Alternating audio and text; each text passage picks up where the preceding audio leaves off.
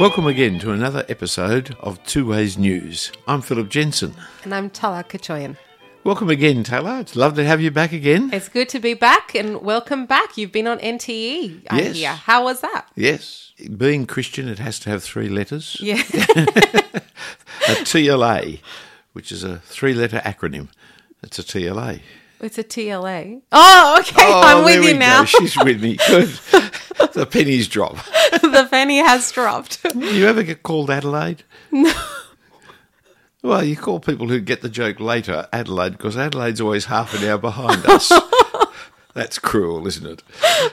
NTE is the national training event of AFES, which is the Australian Fellowship of Evangelical Students. And it's a great conference. It's fantastic. Yeah, I've been on it a few times. I went as a student, as a uni student, and then also as a Moore College student, just helping out, leading some of the Strand groups. It's an excellent week. I learned so much there. It was probably the first time I was introduced to biblical theology, and it was amazing. A good number of our young people from my church went, and they were really encouraged. So, Good. Yeah. Good. How did you find it? And one of the great things about it is after 4 or 5 days of Bible teaching and training, they then go out on missions to different churches around the place. Yeah. So where were your people going, do you know? Oh, they had a few different locations, but we did actually have a group coming to do mission with our church, one of the congregations of our church that is a Japanese-speaking congregation. Oh, yes. And so that was encouraging. Yeah. They had a lot of great events and engaged with a lot of community members during their time. And of course, it's one of the few national conferences. Australia's a hard place to have a national conference because Perth is so far from Sydney or from this occasion Canberra. It's expensive. It takes time to travel there. Yes. And so it's hard to run national conferences. And this is one of the occasions. But when you have 2,500 people, the preaching and the teaching of the Bible is difficult, especially because there's so many different translations. Yeah. And so which one do you use and why do you choose to use which translation is now such a problem. We talked about translations a little while back September with Tony discussing words and changes of words and meanings of words. But translation is one of those difficulties for us Bible readers. Of course, very few of us are reading the Bible in Hebrew and Greek.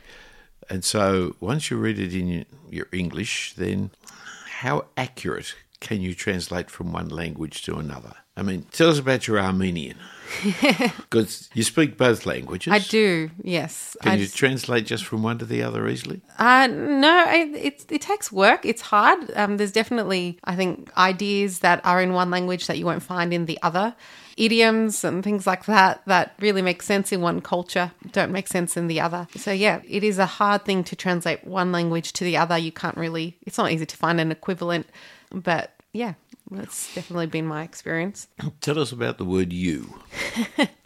Yes. It's interesting. In Armenian, the word you, often when you hear it in preaching, it's kind of used in terms of the abstract one that you're referring to, that one. But we would just talk about it as you.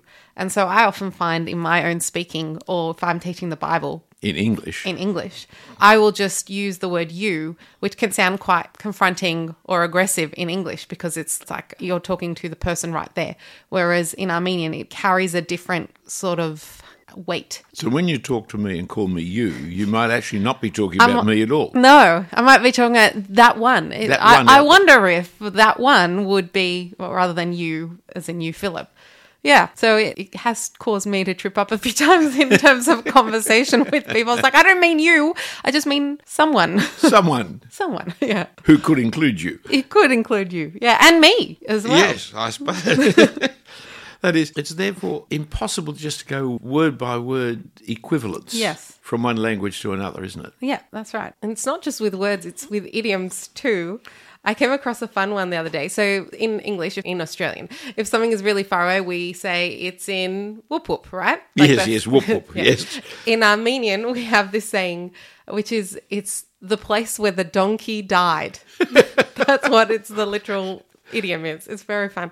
Anyway, and then I was reading the Bible one time with a girl at church, and we were reading through Jeremiah 22, and verse 19, I found this verse, Philip. It just made me so excited. It sort of says, with the burial of a donkey, he shall be buried, dragged and dumped beyond the gates of Jerusalem. He's where the donkey died. It's where the donkey died. It's whoop whoop. I found whoop whoop. It's in Jeremiah 22 verse 19. It's great. Yeah, well, yes, idioms don't translate easily, do they? No, they definitely don't. So it's hard to translate from one-to-one equivalence. Is that why we have so many different translations in English? Well, in part it's that, isn't it? That you can't just have the authorised translation that will work for all time. Yes. Now, part of that, of course, the language keeps changing. English is a wonderful language because it's such a world language. It just keeps absorbing information from elsewhere, everywhere, doesn't it? And it's even faster now with like social media and things like that. It's always just evolving all the time. Like I find that things that I talk to 20-year-olds now, they're using words in ways that I've never used before. The language has just shifted completely. Yes. So it's hard for old people and young people to talk. We go to emojis now. We go to emojis as a way of solving our problems. But it's a very fast changing language, isn't it? Yeah.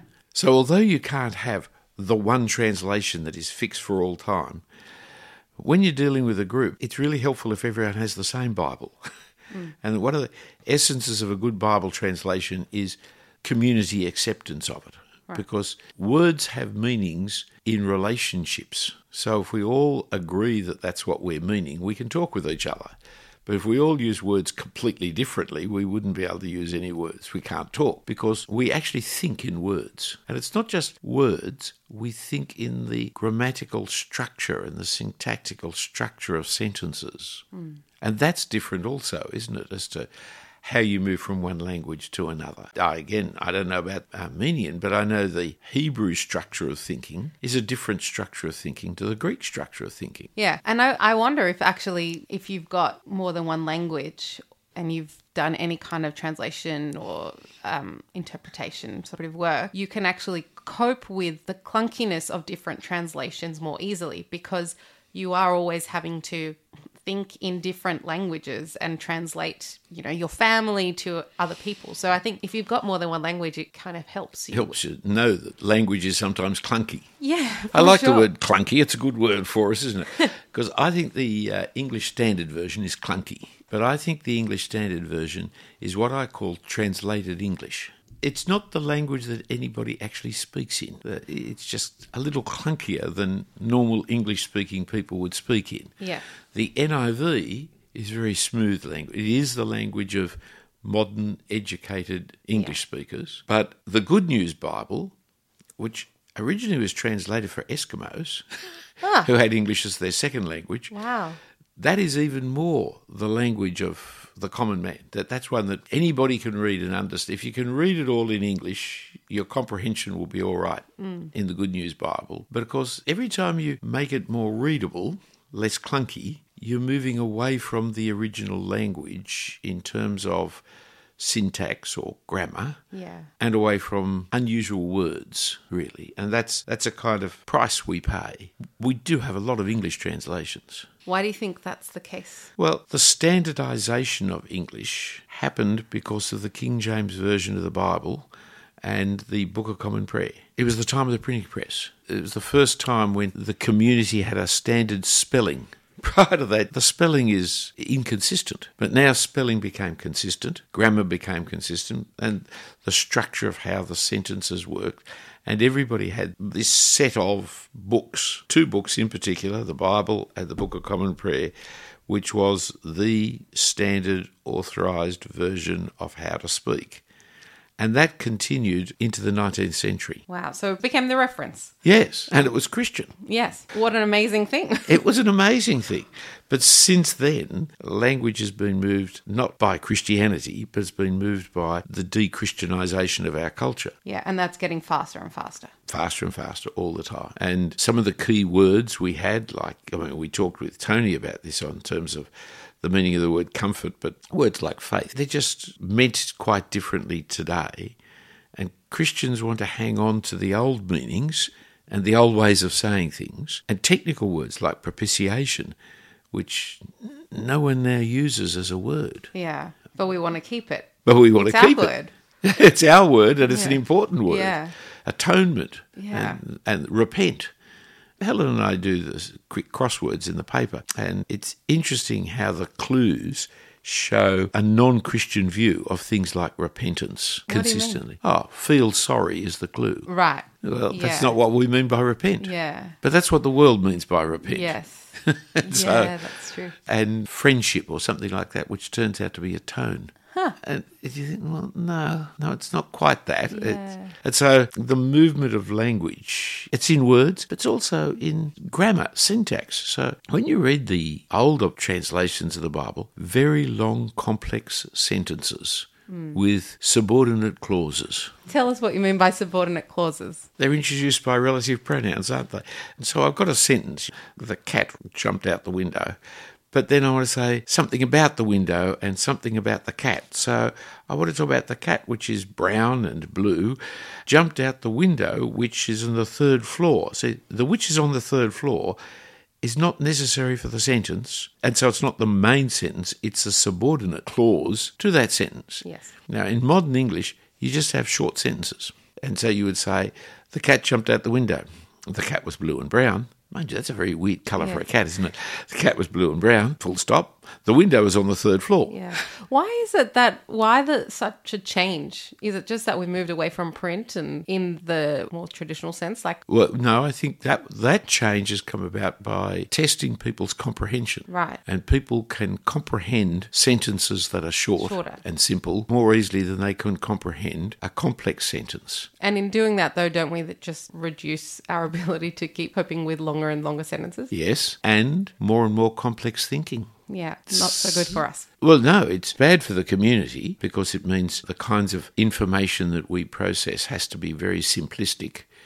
But on the other hand, it's good for us because it's much quicker and easier to read little short sentences. Yeah, texts and things like that. Yeah. That's how we communicate. Yes, more and more. So we have this problem of how do you speak in modern English? How much can you translate into modern English without losing the argument of the sentence? The New International Version, for example, which is lovely modern English, it doesn't translate the word because very often, or for. And that's a real linkage between one sentence and another. This sentence, because of that. But if you leave out the because, you don't see the connection between the sentences. And that's a great weakness, especially in argument sections like Romans, where it's a tight-knit argument. To get rid of the connective words is to get rid of the connections between ideas. But that's how modern English operates. What do we do in its place in modern English? Well, we don't. Because we just lose the art of argument. Yes. But we still try and persuade in other ways. Yes. Very much more in modern English by personal, my truth. Yes. This is how I see it. I tell stories rather than use logical argument. Yeah. But that's another subject. It's the same problem, though, isn't it? If you try to convey meaning, the meaning of the text in modern English, you can do it. You don't have to teach everybody Greek and Hebrew, but you do it at a cost. And the more you accommodate modern English thinking as well as speech, the more you compromise the accuracy of the translation. Yeah. And I think the example you've given is, especially when we read the epistles and we've got, like you said, with Romans, you've got a tight argument there. I wonder in some of the poetry, what is lost is, I think poetry, it's not written for readability, it's written for other purposes. It has a clunkiness to poetry often that I think a different kind of translation can cope with.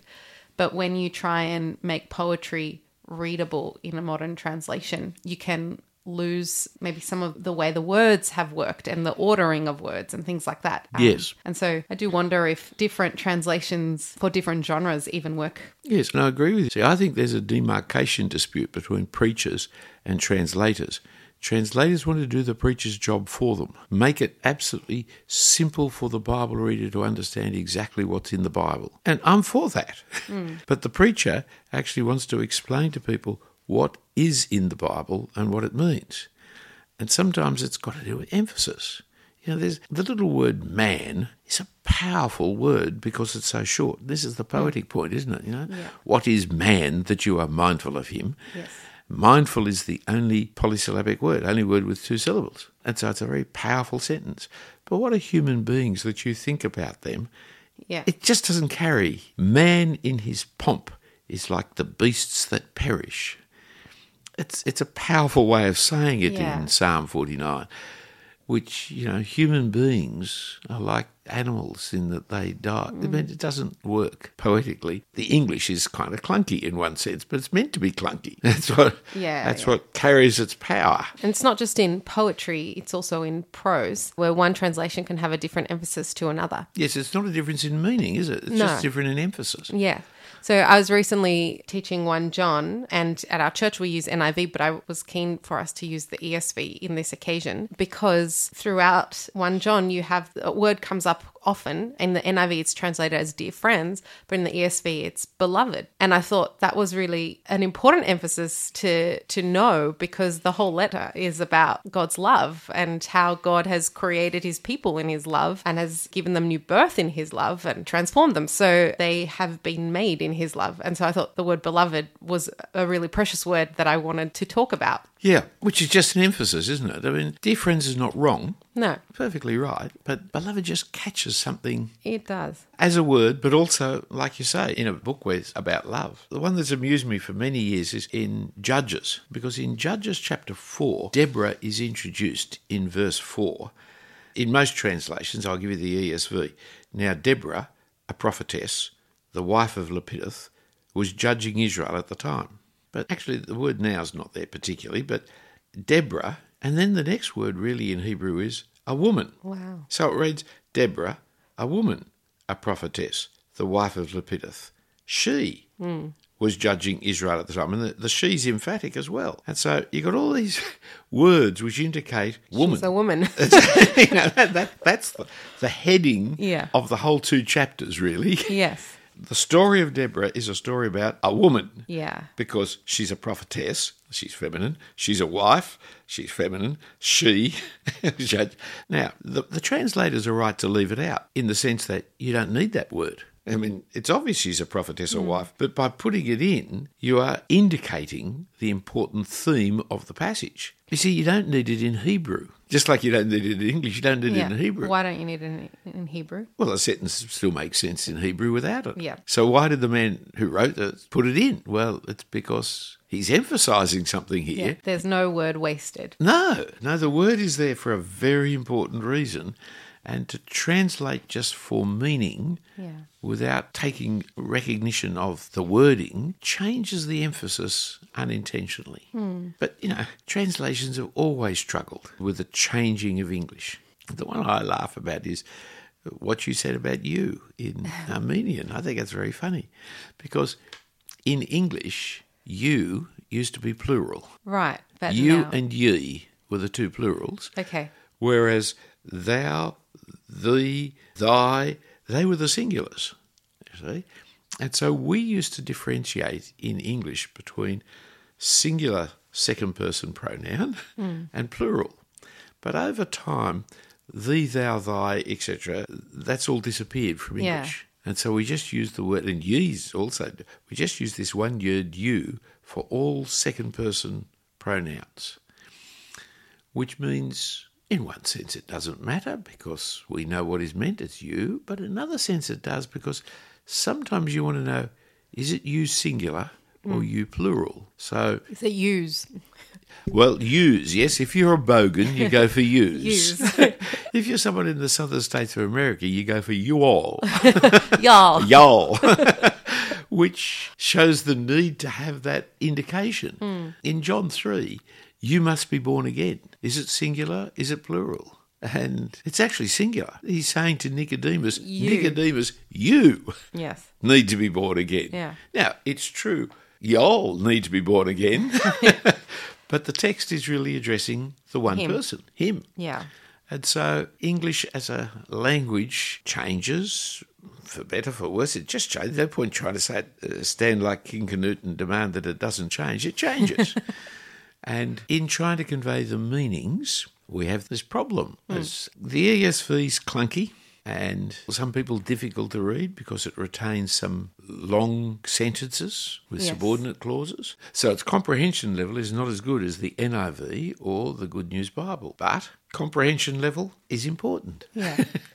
You can grow in learning the translation. Like, Yes. I think you can hear someone who's reading the ESV for the first time. I love the ESV. It's what I use, I have to say. I also have the NIV, and we use that a lot at church. So there's a lot of ESV users and NIV users at our church. You can hear someone who's coming to the ESV for the first time and reading it out loud. There's a bit of a struggle sometimes. But you learn it, and the clunkiness in some ways can slow you down, slow your reading down, and that has a merit, I think. Yes. Yeah, well, that does a merit. I mean, that certainly is the case for me in reading Greek or reading Hebrew. It really slows me down because I'm your average college graduate in theology who knows his Greek and Hebrew poorly. And so I struggle. But the slowing down is very helpful. Forces me to think much more carefully. And also, continually doing it improves your knowledge. So likewise, continually using a hard translation improves your English and your capacity for reading and understanding.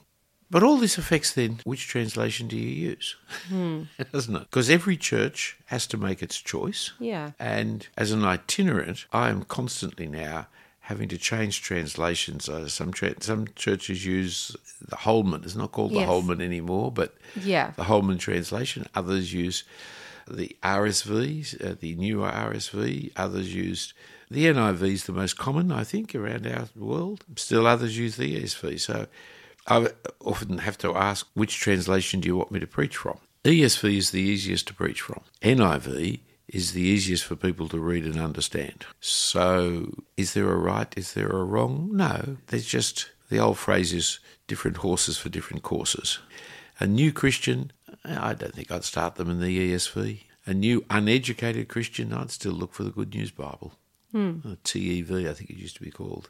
But the average educated Australian, I'd be putting them onto the NIV to start with. Yeah. Although it's like Apple Macs and PCs. The computer you start on first up is the one that you always like the most. You keep going back to, don't you? And so even on that, you've got to say, well, where do I want them to finish up? And so there's no right answer as to which one to read, but it's important to understand what each one is doing, what it will achieve, what its aims, what its purposes are. And how that works with what you're trying to do with the people you're teaching or the Bible study, the church that you're part of. Yes, that's right. That's the important question in serving people with our translations. Yes. Why don't we pray about it? Heavenly Father, we thank you for your word that you've given to us, that we can know you and understand you. Yet, Father, you know our limitations and our difficulties, our limitations of language that you have put upon all the world under the judgment from the Tower of Babel, and our difficulty in understanding each other, and sadly difficulty in understanding your word. We do pray for our translators that you'd help them to make your word clear as they translate into other languages. And we do pray that you would give us wisdom as we read translated English, that we will come to understand its limitations and its wonderful strengths. And we pray for this in Jesus' name. Amen.